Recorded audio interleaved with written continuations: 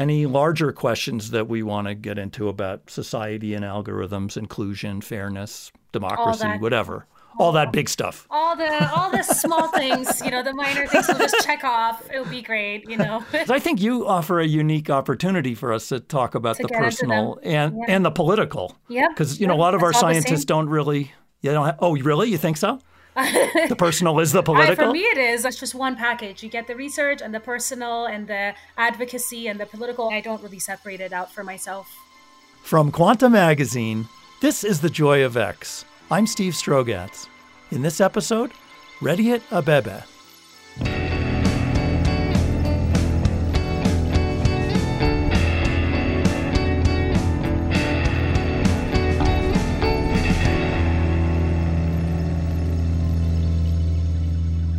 I was born and raised in Ethiopia. I grew up in Addis Ababa, which is just a giant city. And I was randomly really interested in math. It was really exciting for me to have a chance to catch up with Rediet. She's someone I've known for really quite a long time. I became aware of her when she applied to graduate school at Cornell, where I'm a professor. And one of the things that was so thrilling about her file and her application was that she had letters from some of the world's top mathematicians saying what a tremendous talent she was in abstract math. And curiously, and for me, very exciting, she wanted to make a move from abstract math into applied math. And in particular, she wanted to apply math in realms where it hadn't traditionally been applied, areas like politics and sociology. This really struck a chord with me because I personally love to apply math in new areas. And so I kind of held out hopes that maybe we would end up working together. As it turned out, though, she found a fantastic advisor, a colleague of mine named John Kleinberg in computer science, and they did magnificent work applying ideas about optimization theory and algorithms, other parts of computer science, to really important social questions about the alleviation of poverty, questions of justice, things like that. Well, as you'll hear, her interest in math goes back a long way. In middle school, we started doing geometry. I remember we were learning about all these trigonometric identities. And, the thing I love about geometry, I loved it then, I still love it now, is that the idea of proofs is so evident in geometry. I still remember these weekends that I would spend just being like, I'm going to look up a statement and I'm going to try to prove to myself why this is true. And I didn't have the words, actually. I didn't have the word proof, right? It wasn't a thing that was said in my classrooms. It was not an idea that we had. But to me, I was like, okay, this thing is true. And I can convince myself that this thing is true, from these other statements. I think around that time, I decided, okay, I clearly really like this.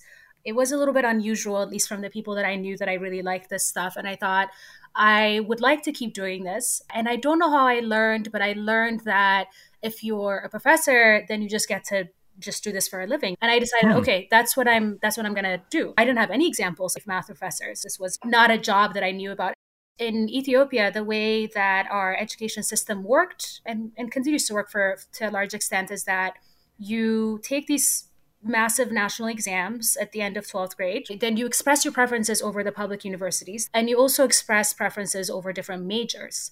And so what the ministry does is they take whatever score you get and your preferences, and they assign you to a university and a major. And because there's a huge demand for medicine and for engineering, if you're a high-performing student like I was, then you were likely to be assigned to those, even if you didn't really list them as your top choices. And so this kind of got in the way of my plan to be a mathematician because, I wanted to study math and I couldn't choose that as a major. There was a chance I might not be able to do it. And it also got in the way because I could be assigned to medicine. And, I was sort of like a child who kept to herself, right? I was like, oh God, I have to care for people for a job. I'm scared of blood. I would make the world's worst doctor. I remember feeling a real sense of panic because I was like, I want to study math and maybe that's not a given. Also, I don't want to be a doctor and maybe I'll have to be a doctor. In 5th or 6th grade, I was like, all right, what's my way out? So I thought I have to go abroad and just do my studies there. So I asked around. I must have done a lot of research on this. And I learned that the US was better because there was possibility of getting financial aid. There was a lot of universities here. It's an English speaking country, all this stuff, right? So I was like, okay, I guess the US is where I need to be. Then I learned, oh, actually, if you want to get full financial aid, then you have to get into the top schools. That was going to be the only way I was going to be able to attend university. So I decided, okay, so my way out is that I have to get into these top ranked colleges. But it was hard to, envision how I would get from where I was, which was like in sixth grade in like an Ethiopian middle school, to a place like Harvard, which is where I ended up, right? And so I was like, how do I get there? And I learned there was this scholarship that was given by the International Community School of Addis Ababa. It's a school where kids of ambassadors and diplomats and extremely wealthy Ethiopian people went, right? It's a very expensive, very Sure. really amazing school, but very expensive school. So, but they give out 4 scholarships every year to local students. You go through this examination process, interview process, all that, right? And then, every year 4 people get it. So I decided when I was in 5th grade, okay, you can get the scholarship and to go to high school. So I kind of basically reverse engineered the plan. I was like, wow. I mean, you realize how remarkable this whole it thing really is. The is. story It's that you're telling, ridiculous. that you're planning all this stuff as a 5th grader. It's kind of unheard of. It really is. And it's just like, I'm so glad about how it worked out. And in retrospect, I look back and I'm like, what a ridiculous plan that was. I just think about how many stars had to align. But, I was like 12 or 13. I was very naive. I'm a stubborn person. I was even more stubborn when I was younger. I heard from my mom, I was like, this is my plan and this is what's going to happen. And like, get out of my way, right? This is what I'm doing. So I made that plan and I went with it and it worked, right? And so I was really ecstatic, that it worked out. In retrospect, I'm still even more ecstatic. Like, kudos to 12-year-old me for being like, this is what I'm doing. But then that's when it got hard. It's amazing, actually, that she was able to do this, to get to Harvard from Ethiopia. And when she got there, her journey gave her a unique perspective.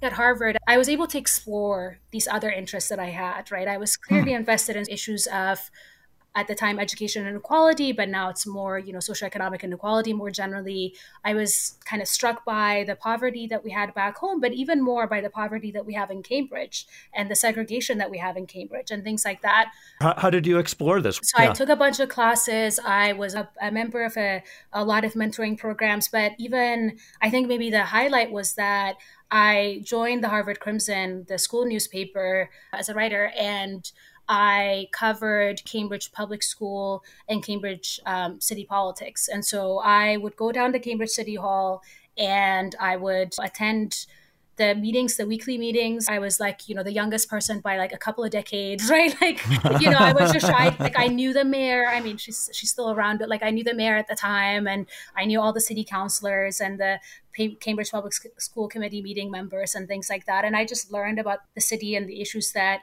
we are facing and we were facing at the time. One of the first meetings that I went to, Parag Pathak, he's an economics professor at MIT, he had given this presentation on how the assignment of students to public schools in Cambridge was using this sort of mechanism that was unintentionally causing discrimination, because it was doing this thing where it prioritized assigning you to schools that were closer to you. And, that makes sense logically. You don't want parents to travel far to send their kids to schools. You don't want kids kind of just getting shipped across the city. But if you have an incredibly segregated city and lower performing schools or lower resource schools in low income communities, then you exacerbate this existing inequality. And when I arrived, I knew of Cambridge. It's a small city as cities go. And it had Harvard and it had MIT, but it also has, Tufts and BU and Brandeis essentially within, biking distance, if not walking distance. It felt like it was sort of this utopia of higher ed. But one thing that was really surprising to me was that I remember arriving at Cambridge and arriving at Harvard Square and being like, I don't see any Black people. Where are the Black people? It's really interesting to be Black your whole life and to not think about yourself as a Black person because you're living in Ethiopia where basically everyone is Black, right? And so you don't think about it. And then you arrive and it's like, oh, you being Black is now going to define so many of your interactions and how you navigate the system, right? I remember going to the Cambridge City Hall and noticing how the demographic changes as you just like walk down from one block to another, right? And so if you just Sure. walk around Cambridge, you would notice the segregation immediately. Yes. It's just a very, I mean, this is true of like so many US cities, but I remember thinking this is kind of unusual because in Ethiopia, we also have inequalities, right? We have like, massive income inequality. But one thing that I guess I appreciate now, I didn't realize I appreciated then, is that at the time at least, we didn't segregate quite as much. And so you would have giant houses and then you'd have plastic homes right next to it. And so, in a sense, I think people were exposed to the discrimination that was happening kind of in their day to day. Like you couldn't hide from it. But in Yeah. Cambridge, you could live in like a suburb of Cambridge and just like never meet anyone outside of the suburb except for people you work with and just never know that, like 1 in 10 students are, starving in classrooms, right? You could just never know that. That is an easy thing to not know if you wanted to. You're talking about starving in the public school In the public classrooms. school classrooms, you could live in a neighborhood and not know that, something like what over 30 million people in the US have lost jobs in the past 6 months, right? You could not know that. It is very easy to live in a neighborhood where you would not know a single person who lost their job. Sure. It's just possible. And That is a fact of life. Yep. that is a Here fact it of is life a in the fact. US. Yeah. And I that was quite jarring to me, honestly, because I felt like, at least when I was growing up in Ethiopia, I was sort of like, we can see the problems. And also a lot of the problems we can actually explain as a resource constraint problem. But in the US, and at least in Cambridge where I lived, it was sort of like, you can't even see the problems unless you're trying to like learn about it. And also, we certainly have enough resources. Like, so in Cambridge, you're like the average Black student is had like at the time was performing 2-3 grades below their level, right? How is that acceptable in a city that has Harvard and MIT and has like all these other universities close by, Mm-hmm. right? And so Mm-hmm. it was very jarring for me to realize that these are not resource constraint problems. These are decisions that we've made to make things okay. This is not my problem or this is their problem, right? To separate ourselves from people who are disadvantaged and marginalized. And it's a decision that we made to invest in specific things and not in other things, right? When I arrived to Harvard, this is like August 2009, I had arrived a few days earlier to do this program called Dorm Crew. A bunch of students would go and they would clean the dormitories before the undergraduate population arrived. And so this was a job that I signed up for because I needed money to like pay for Sure. stuff. My parents weren't able to give me that much. And so I was like, all right, I'll work and I'll get money. And so I arrived and I was excited, obviously, right? Because it's like, I made this like ridiculous plan and my ridiculous plan worked. And here I am at Harvard Square, right? It's like, so Yes. it's going to be uphill from here. But I was really hungry and I had exactly $40, right? So my parents had given me $40. That was what I had. And I shouldn't interrupt you, but I just want to picture it even a little more. You're flying across the ocean. Yeah. Oh, you arrive and it's a big long trip. And you got your massive trip, some kind of bag or something, I right? have I don't know massive do you have a bags. bag? I had two suitcases. One of them had, my clothes and stuff. The other one had tea and coffee because I was like, I don't trust these Americans. I don't know what tea and coffee they have. So I'm like bringing my own. It's funny because at the border, they were like, why do you have so much coffee? Like, I don't know what you people have. Like, I need to, so I had, I looked out for myself. I knew what I needed. I love it. One bag of clothes, one bag of coffee. Yeah, it was, and $40, $40, and $40, Okay. and there was like a gabi. It's like a sort of it's like a massive scarf. It's more like a blanket than a scarf. My grandma had given it to me when I got on the plane. She was like, "You're gonna be cold. Take this." And so I had this like massive thing I was carrying. Not a comfortable situation. I'm like dragging two giant. Because it's August now, right? It's Or August. July? It's hot. I have, this massive thing I have to drag with me. There are these two giant suitcases. I'm hungry. I'm tired. I'm excited, right? Because I'm like, I get to be a student here. I got to the Dunkin' Donuts in front of the Harvard Kennedy School. If you've seen it, it's still there. Actually, every time I walk by it, I remember it. And I was like, okay, I gotta eat. I'm tired, right? I gotta eat. And I remember just like thinking through like, what do I get here? Because I have $40 and things here are expensive, right? I thought $40 would go further. It does not. And so I No. remember like really calculating what I was going to get. And I think I got like a bagel and a coffee. It was a good call that I brought my coffee. It was not very good coffee. I stand. People think Dunkin' Donuts is good coffee, but I guess It's not fine, for you. not yeah, but I'm spoiled. I grew up in Ethiopia. When it comes to coffee, Yes, you did. I'm now like, now I'll do it, but I remember thinking this is not very good, right? So then, okay, so I got my coffee and I rolled my giant suitcases up and it was overwhelming. And so then I spent 3 days doing dorm cruise. A lot of the dorms are old, as you know, and so they're not air conditioned. So it's hot, it's sticky, and our job was to clean stuff, and we cleaned stuff, right? And I remember thinking, wow, okay, this was not how I expected things to go, right? Because I had made this elaborate plan to get to where I was, and it was sort of like, okay, the way I'm going to start it is I'm like hungry, and they didn't pay us immediately because it takes time to set us up in the system. And so I was like, all right, I guess the $40 that I have, it's going to have to extend for at least 4 days, maybe the week, because that was when the dining halls were going to open. Yeah. It was hard. It was like, okay. genuinely Wow. really, So really welcome hard. to Harvard. Welcome to Harvard, right? This is quite a shock. Yeah. Right, exactly. And, my then roommate, who's now, my closest friend, she had taken that same period of time to do something called FOP, which is Freshman Outdoors Program. They hiked and trailed and all that stuff that people do. I don't do that stuff. When she arrived at Harvard, having done FOP, she was like, oh, I did this fun thing, right? And I was like, great. I kind of starved and cleaned bathrooms. It just set the tone, I think, for the remainder of my experience. Harvard has so many resources. Why didn't they just provide food for people doing dorm crew? It's like, it's pocket change, right? And it was not something that occurred to them. I don't know how clearly I was thinking about it at the time, right? Because I think I was sort of in shock of all this new information I had to process. But in retrospect, it was clear to me that I was absorbing all of these signals, explicit and implicit ones, about, was I considered a student in the same way that everyone else was considered a student, right? I think I was absorbing that I was a sort of second-class citizen there.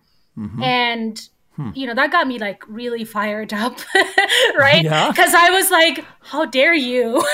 Like, I worked, my way here. I worked really, really hard to get here. You sure did. Why am I not, taking care of it the same way that other students are?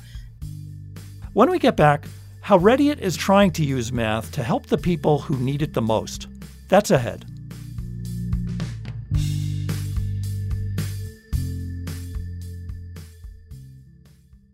If you're enjoying the Joy of X podcast, you'll also like Quanta Magazine. Our award-winning reporters bring you the biggest discoveries in math, physics, computer science, and biology. Quanta Magazine will change the way you understand how the universe and everything in it works. Learn more at quantamagazine.org. Quanta Magazine, we illuminate science because you want to know more.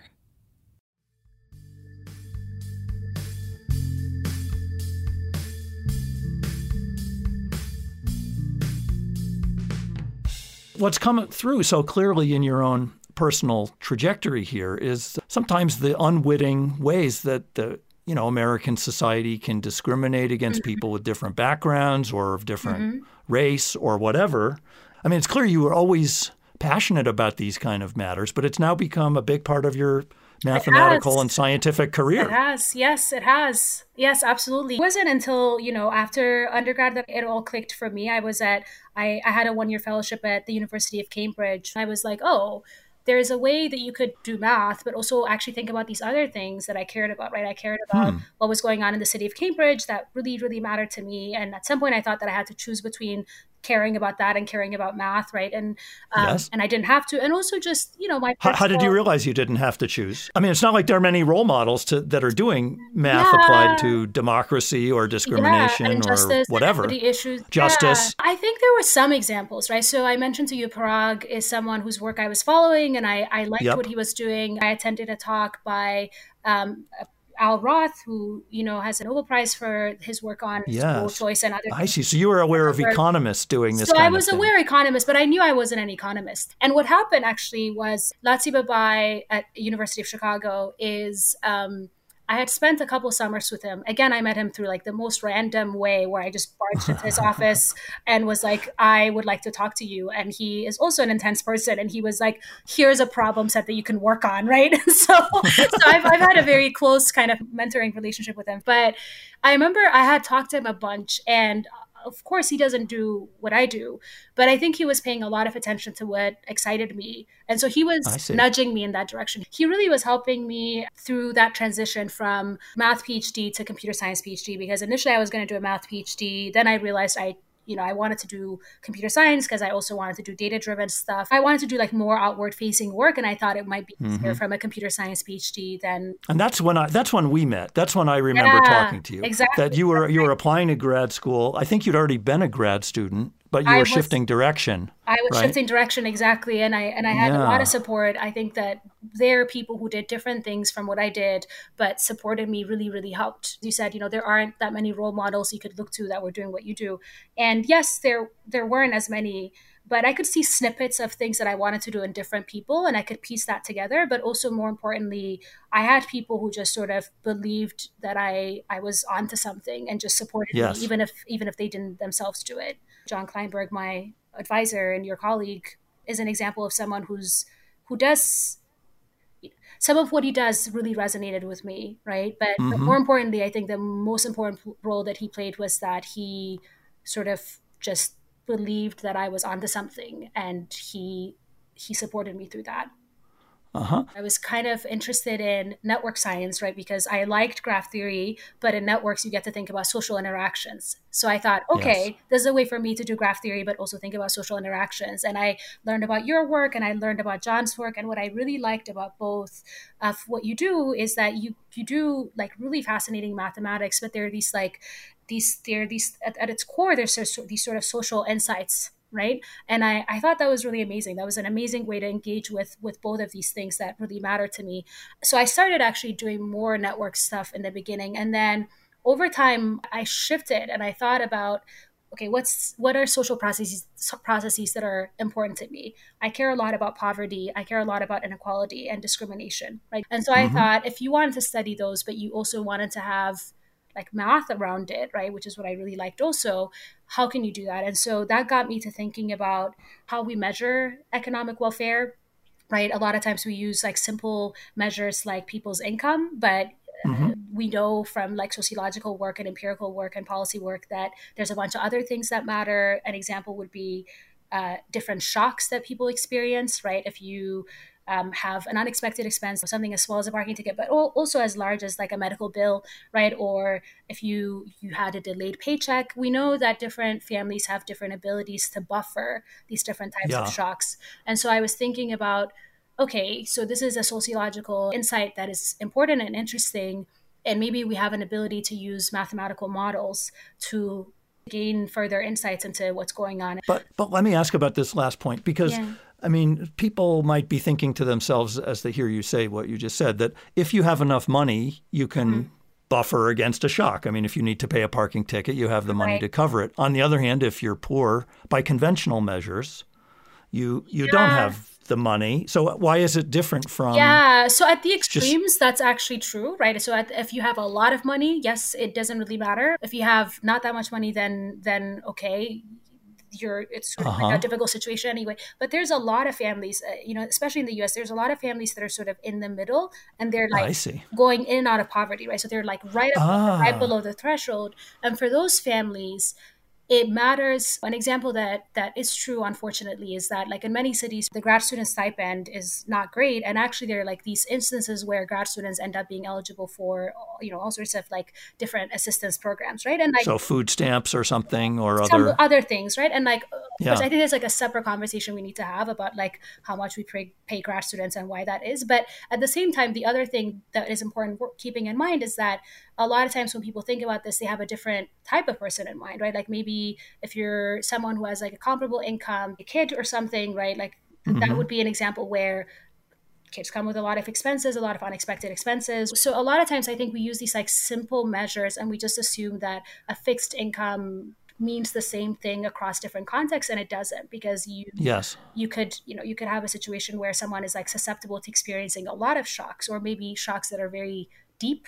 right? Okay. Right? So I see. So you're saying this could be an important, I don't know what you want to call it, metric or something. How the ability to withstand these To withstand these different types calamities, of small or big. yeah. Yeah, shocks, as you And call them. yeah, and I think the other thing is also like there's a book that I really like called The Hidden Costs of Being African American, which talks about how if you were to track individuals that whose profiles look the same, let's say they graduated from the same college, same degrees, same type of job, whatever, but you follow them over time, what they noticed is that individuals who are African American, when they experience a shock like a job loss, they might not necessarily have the same safety net as someone who is, let's say, white, right? So if you lost your job and you're not able to pay your rent, do you have, a home that you could go to with your parents or whatever, siblings or whatever, right? Or does that kind of like maybe trigger a cycle of poverty that might be difficult to get out of? And so there's a lot of sociological evidence actually that a lot of these like very coarse metrics that we use don't necessarily capture the safety nets that people have accessible to them and Okay. their ability to buffer these shocks, right? And then you're saying you also wanted to look at how you could apply your mathematical or computer science Yeah. training to Yeah. probe these questions more deeply. Right. Yeah. But I'm not sure how you do that. This Yeah. sounds very creative. This is an innovative thing to be doing. So what we did so this was a paper that was presented at the AAAI, which is a big AI conference in 2020 back in February. So what we did in that work was we basically said, okay, let's only take the main ingredients of this issue, right? So we have people's income and we have some measure of wealth, right, which you can think of as what you have saved in your bank account that you can draw from in case of emergency, right? And then let's imagine that you have some distribution that determines the size of shocks that you might experience, right? So, let's say, Steve, you're about to experience a shock. I'm going to draw from this distribution, and the size of the shock is going to be determined by this distribution. And let's So say here, that, when you're speaking of distribution, this isn't like as a statistician. You mean I'm suffering, all kinds of slings and arrows all the time, some big, some small. exactly, Yeah. right? So, and I'm just Okay. going to quantify them not by type, but just by size. I'm just going to say whatever something happened to you, I'm just going to say, okay, how much is it going to cost you? We're just like trying to get to only the main ingredients of it, right? Yeah. And so you have this distribution, and let's say that you have sort of like a Poisson arrival process for how frequently you experience shocks, right? So maybe you experience shocks more frequently than I do, or vice versa, right? And also, you and I can have different distributions. Maybe I experience shocks very frequently, but they tend to be smaller in magnitude. You experience shocks less frequently, but let's say that they are quite deep when they happen. They have high magnitude, right? So you can sort of Okay. vary that. So now what do you have? So now you have these four parameters. You have people's income, you have their initial wealth, you have the distribution from which these shocks are drawn, and you have some measure of the frequency with which you might experience shocks. And so now you sort of have a ruined probability type problem. Let's say that if you fall below a certain threshold of reserve, right, which is like, there's your initial wealth, but then like you may be adding to your reserve over time as you get more and more income, but you're also experiencing some shocks, right? That might be kind of dipping that reserve a little bit, right? So at any point you have some sort of reserve, and let's say that if your reserve falls below a certain threshold, now you've experienced ruin. And this is something that we observe, right? Like we've seen situations where people are, barely getting by, and then a small thing happens like a parking ticket, and then that leads to them being evicted, right? Like it's just above this kind of threshold, then even a small thing can like really have disastrous consequences. I see. So like in just common language, when you've hit this ruin threshold, you suddenly go to being really poor, and it's like a whole new life. It's a whole new life. You're gonna Yeah. So it means that you're not able to pay your rent. It means that you're not able to pay your medical bill. Maybe maybe you have some loan that you're no longer able to pay, and it's multiplying, sort of exponentially how much you have to pay back. Something really terrible is happening here. We want to make sure that people don't experience it, right? Yes, I see.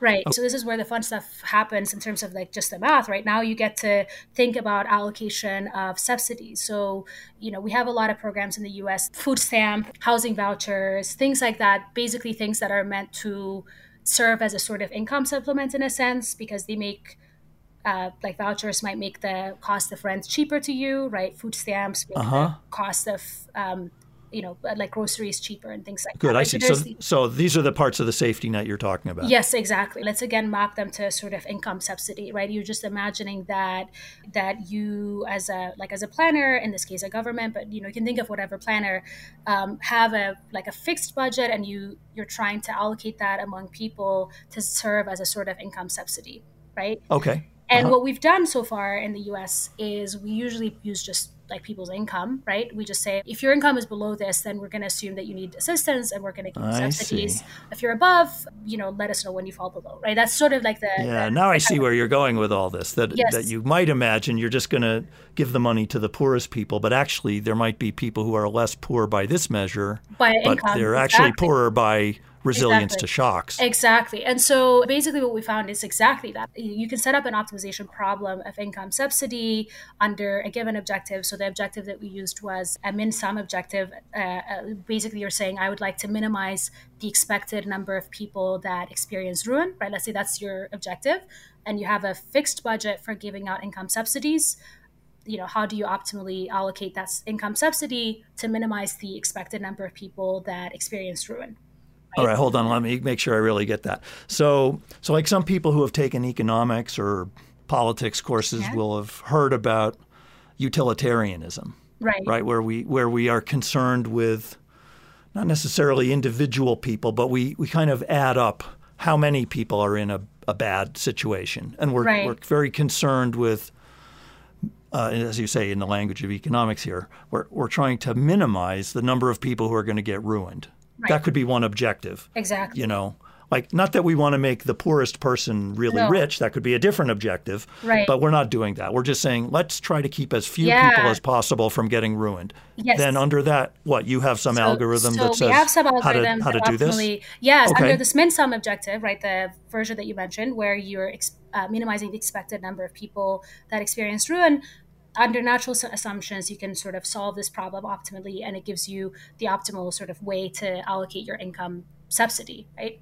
So now what you can do is you can compare that with the version that only uses people's income. You can say, what if I didn't know anything about people's income shocks, right? Similar to, what we do in the US here when we allocate subsidies. We just had people's income, and you just sort of set some threshold, and you were like, I'm just going to give assistance to people that are below this threshold and not the ones who are above, right?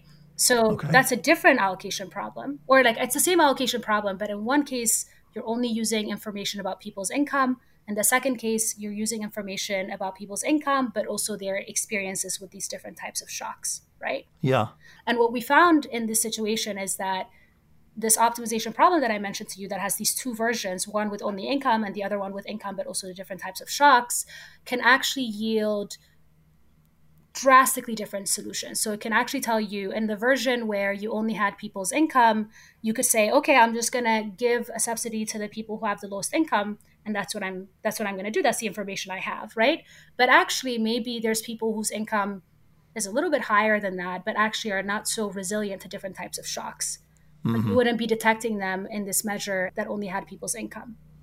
I guess the thing that I'm wondering as you tell this is it's sort of straightforward to imagine how we would measure people's income, but I'm not sure, how do we know people's ability to withstand shocks? Is there a metric for that? Yeah.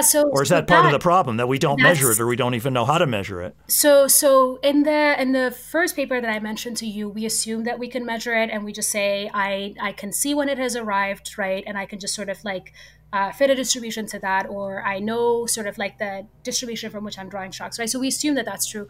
But in a separate work, actually, this is forthcoming shortly, we have been working with a massive data set that encodes different people's different experiences with different types of shocks. So far, we've just been calling them shocks, but there's actually many different types. It could be you lost your job. It could be you have a medical expense. It could be that you were a victim of a crime. It could be that there's a romantic relationship that failed. Like, there are all these different types of shocks. And so we're working with this massive data set that encodes this type of information. And we're looking at, using data-driven methods to understand what patterns we see there as well. Oh, I see. So wait, so from that kind of data, then you Yeah. can also see what became of those people, like whether they Exactly. needed certain kinds of federal assistance or whatever. Exactly. Did they end up getting evicted and things like that? I mean, that's like an entire separate direction that I think is also fascinating, right? Because we have these data sets and really ultimately we're trying to make causal statements, but you can't really do that with these types of data sets. There's so many different types of constraints.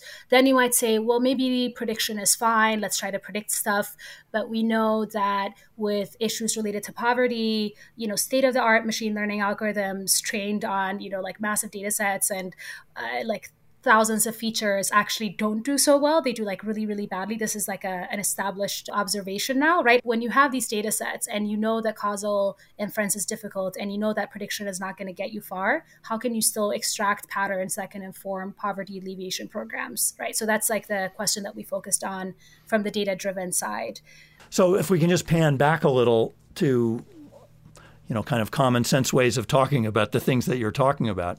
It's like we as government planners or social engineers, some people would call them, right? Right. That's often used derisively, that kind of term, right? That we're doing social engineering here. But it sounds like you're trying to use the tools of math and computer science and optimization theory and that sort of thing, and machine learning now by looking at real data science too, to try to think like if we have a certain objective, which may be to help the person in the most precarious situation as much as possible or to help as many people who are in dangerous situations. I mean, you can choose. That's a question of values. Right. But you have rational ways of approaching this now. In fact, not just rational, but provably the best ways given the certain values. A lot of times when we talk about poverty alleviation, what happens is that we say things like, we want to help the most number of people. And no one specifically says what that means. They just say the most number of people. And it's like, well, okay, I told you these two objective functions. In a sense, they could translate to the most number of people, depending on what you mean, right? And so a lot of times this job of translating these policy objectives to mathematical objective functions, we don't have a very good process for it. Oftentimes it actually gets delegated to like someone in the background that we don't even know. And so a lot of times we sort of like, we don't see the importance of this translation of like these policy objectives that we talk about versus the mathematical objectives, where it actually says you could be doing the exact opposite thing depending on which one you pick. A lot of times what happens is that the people who are doing the optimization that I mentioned to you, right, that just say, okay, just tell me what the problem is. I'll like translate into math and I'll just do the math and I'll tell you what to do, or I'll do the algorithms and I'll tell you what to do.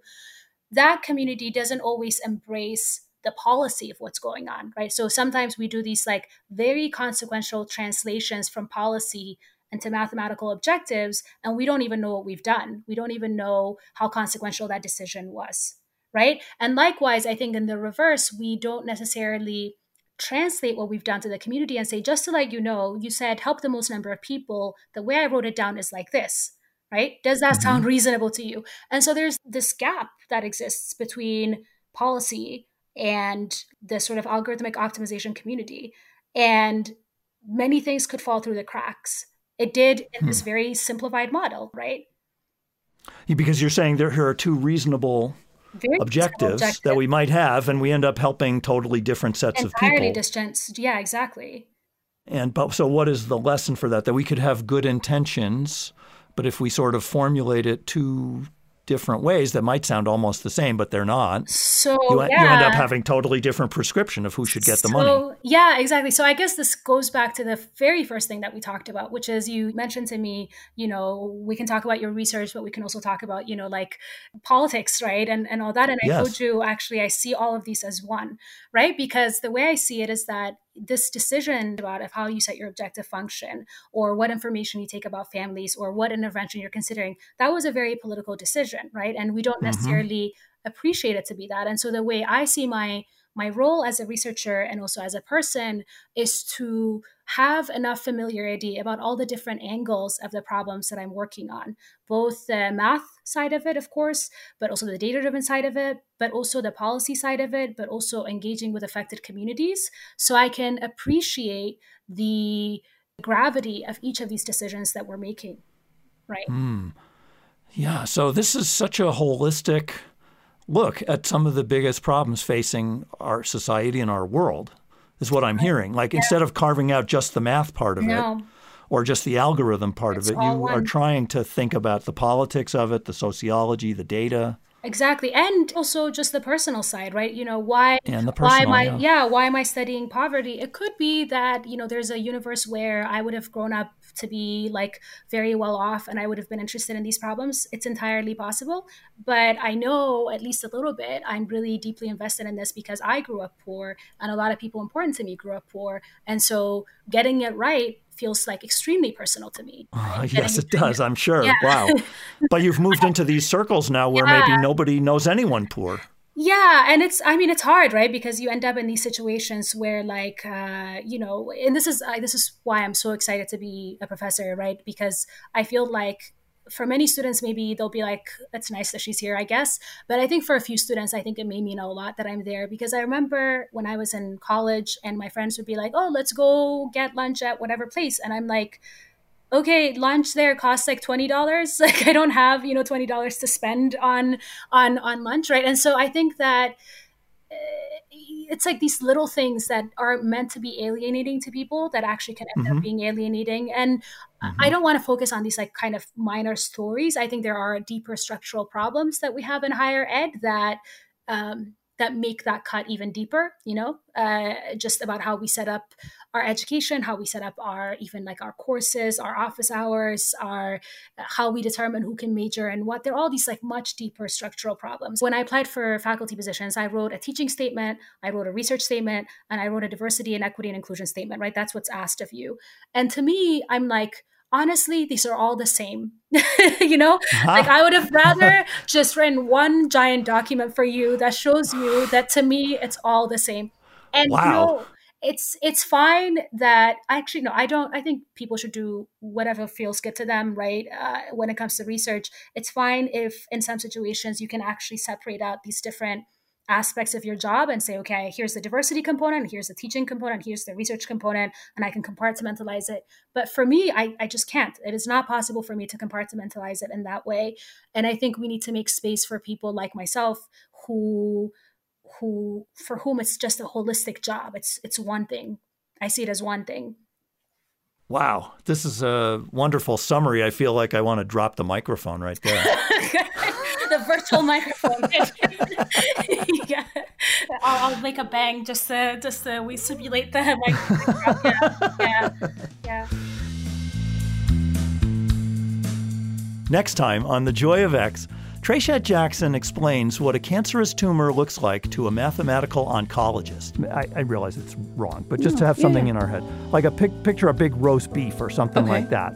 If I could change our picture just a little bit, maybe give me the better think picture. About, this is how we actually modeled it as concentric cylinders. So a blood vessel is a cylinder, and it feeds a certain radius of tissue around it. And so you would inject these molecules into the blood vessel, the intercylinder, and you'd watch it diffuse out into the surrounding tissue that blood vessel feeds. So there's the cylinder, and there's the stuff diffusing out radially from the cylinder. Yes. Well, I wanted to have a picture. I like the roast now I have beef a little too, more of a picture. The Joy of X is a podcast project of Quanta Magazine. We're produced by Story Mechanics. Our producers are Dana Bialik and Camille Peterson. Our music is composed by Yuri Weber and Charles Michelet. Ellen Horn is our executive producer. From Quanta, our editorial advisors are Thomas Lin and John Rennie. Our sound engineers are Charles Michelet, and at the Cornell University Broadcast Studio, Glenn Palmer and Bertrand Odom Reed, who I like to call Bert. I'm Steve Strogatz. Thanks for listening.